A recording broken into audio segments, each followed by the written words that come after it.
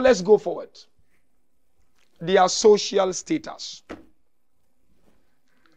Today some people don't want to serve the community. You tell them come volunteer, they said I'm too busy with my life. Some know my status is high, I won't come. Look at the status of the camp of Abu Abdullah. First group, they were companions of the Holy Prophet. Is there any status above this status? So naturally, if you are the companion of Prophet, then you are companion of Amir al-Mu'minin, then companion of Imam Hussain al-Mujtaba, and eventually companion of Abu Muslim bin Awsaja was companion of Rasulullah. Anas ibn Haris al-Qahili was companion of Rasulullah. That's the first status of the group. There are other groups, they are stated they were Qurra, as he mentioned, the one who gave announcement, our brother. They were reciters of Quran. One of them is Burayri ibn Fudayl Hamdani. And Hassin, as you heard. They were top-notch reciters of Quran. They would recite Quran and enemy would begin to shock and to shiver. This is also another status. Another status, other group, they what? They were people who had, like when it comes to security, military, policing, that was their background. One of them is Hurr ibn Yazid al-Rayahi. Hurr was the leader of the army of Umar ibn Sa'd, isn't it? And another one was the chief of the police department during the time of Imam Ali in Kufa. And then you had the leaders of the Arab tribes, like Habib ibn Mawahir and Abis ibn Shabib al-Shakiri. Leaders! And you know, if you are a leader of a tribe in Arab, you are a big man. And then there were those, no, from all angles, socially, they were strong. Be it knowledge, be it money, whatever. They were very, very powerful. And then, of course, you've got John, who was also by then slave, joined Abu Abdullah al-Hussain. He joined Hussain. These are their status. Do we have status than them? These are their status. And again, if you go forward, who were they before joining Abu Abdullah? Arguably, majority of the companions of Abu Abdullah were not Muslims before. They were not lovers of Ahlul Bayt before. Majority of them. So I mentioned earlier on, you cannot take this Iman for granted. Baba, protect your Iman. In this day and age, the most expensive thing is Iman. Wallahi, one can lose his Iman without his or her consent. Hurr. He wasn't with Ahlul Bayt.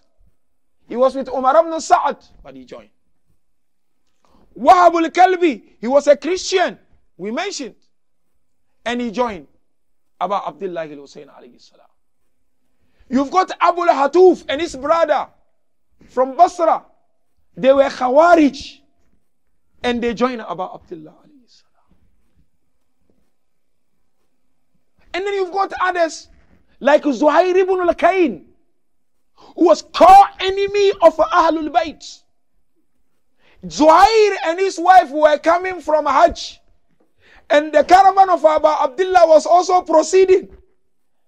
The wife of Zuhair said, "So are you sitting and Hussein is going?"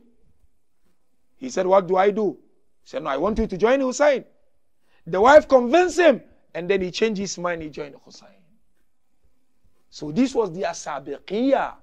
They were not like lovers and followers of Ahlul Bayt, but eventually they joined Abu Abdullah alayhi salam. Sex, male and female, in the camp of Abu Abdullah. They were women. They were men. Young girls. Young boys. That shows that to build a community, you need both gender. You cannot only men dominated. Then who is going to think about women's affairs? Abu Abdullah placed Zainab on top of everything. And if it wasn't because of Zainab, none of us was going to be here today. Hence Zainab is referred to Sharikatul Hussain. But in some of our communities, women are marginalized. Women are undermined. Women are not given their rights. Their voice are not heard. Abu Abdullah said, no, my camp is not like that. And I and you know very well the advocacy role that Sayyidah Zainab played. Wallah, if it wasn't because of her, we were not going to receive most of these teachings of Abu Abdullah alayhi salam. Race, blacks, Asians, you name them, I will name them. Race, different races. For Hussein to tell you racism is not allowed. Undermining people because of their color is not allowed. This one Pakistani, this one Kashmiri, this one Africa. I am better.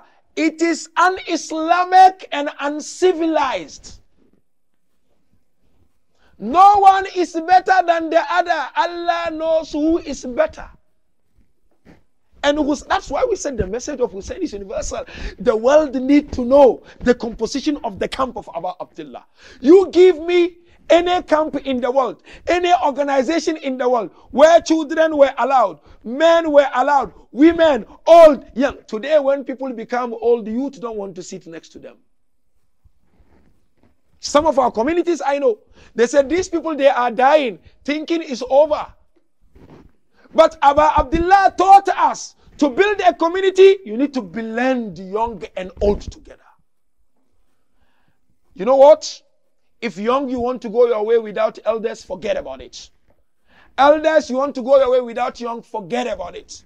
Imam Ali described that the opinion of an elderly person is so dear to me than the skin of a young girl.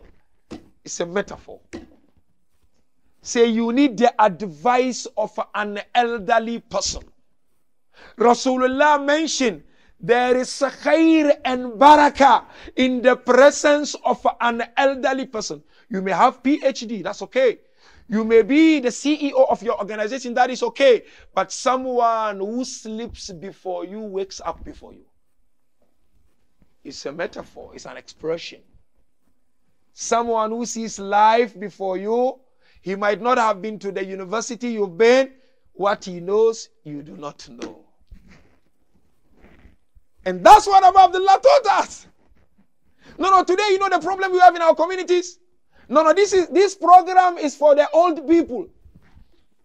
This program is for the young one. We busy dividing and destroying our communities. Why can't we have programs together sometimes? So that the elders can share their experience with the young ones. And the young ones will use their energy to make things happen in the community. So Abu Abdullah taught us, bring all on board if you are to achieve results. But if you neglect others, you may not achieve the result. This is how we build community. My message is not about community, but it's very important to understand. If we are truly Husseini, this is what Hussein did. Where were they coming from? Which country? Number one, our first group, Turkey. Turkey, Atarak. Hurr ibn Yazid al-Rayahi, the Mawla, his servant who was with him is from Turkey. But he's not the only one from Turkey. There was other companion who was also from Turkey. Turkey. Second group, Hijaz, which you know very well. Ahlul Bayt, all of them were from Hijaz.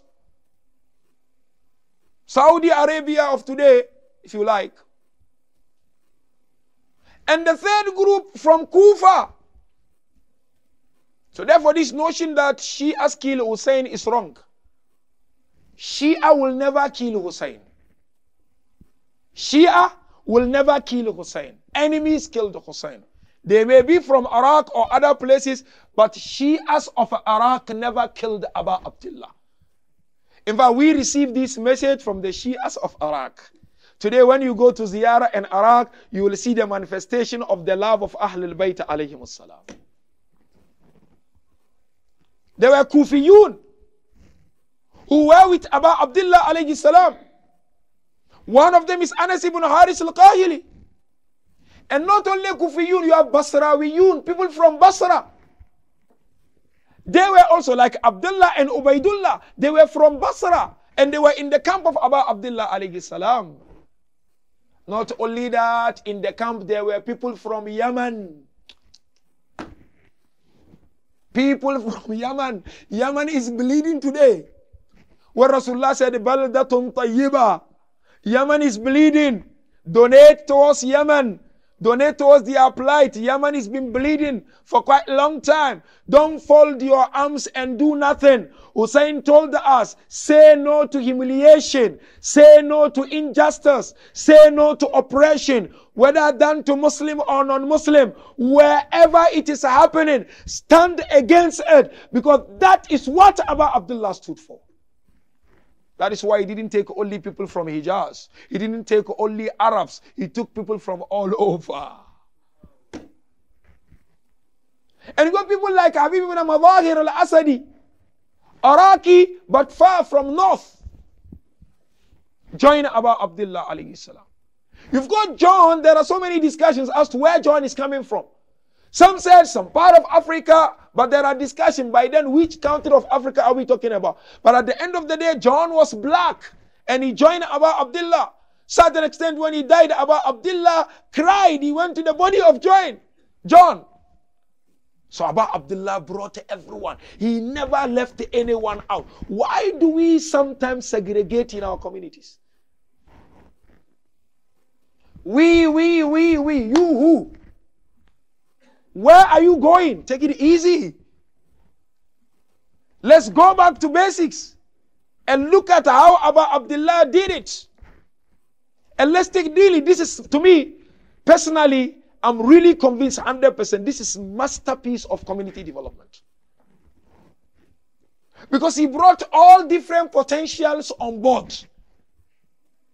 As we sit here, we've got different potentials altogether. If we bring all these potential together, we join together, we become a force and no one can break us.